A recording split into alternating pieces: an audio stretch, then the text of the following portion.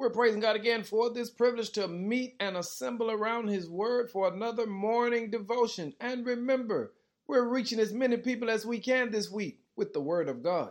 Our focus today is plant some seeds. In Luke chapter 6, verse 38 says, "Give, and you will receive. Your gift will return to you in full, pressed down, shaken together, to make room for more, running over, and poured into your lap.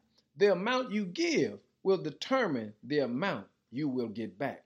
You see, you got to recognize every day should be a day of planting seeds. Because when you plant a seed, God always gives you back more than what you gave out.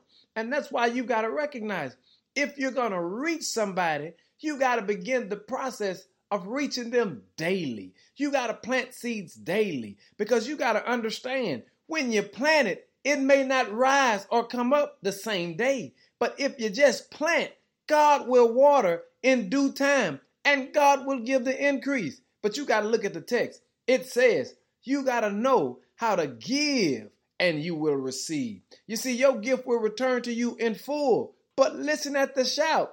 Pressed down, shaken together to make room for more, running over and poured into your lap. Family, we've got to reach them with the word this week.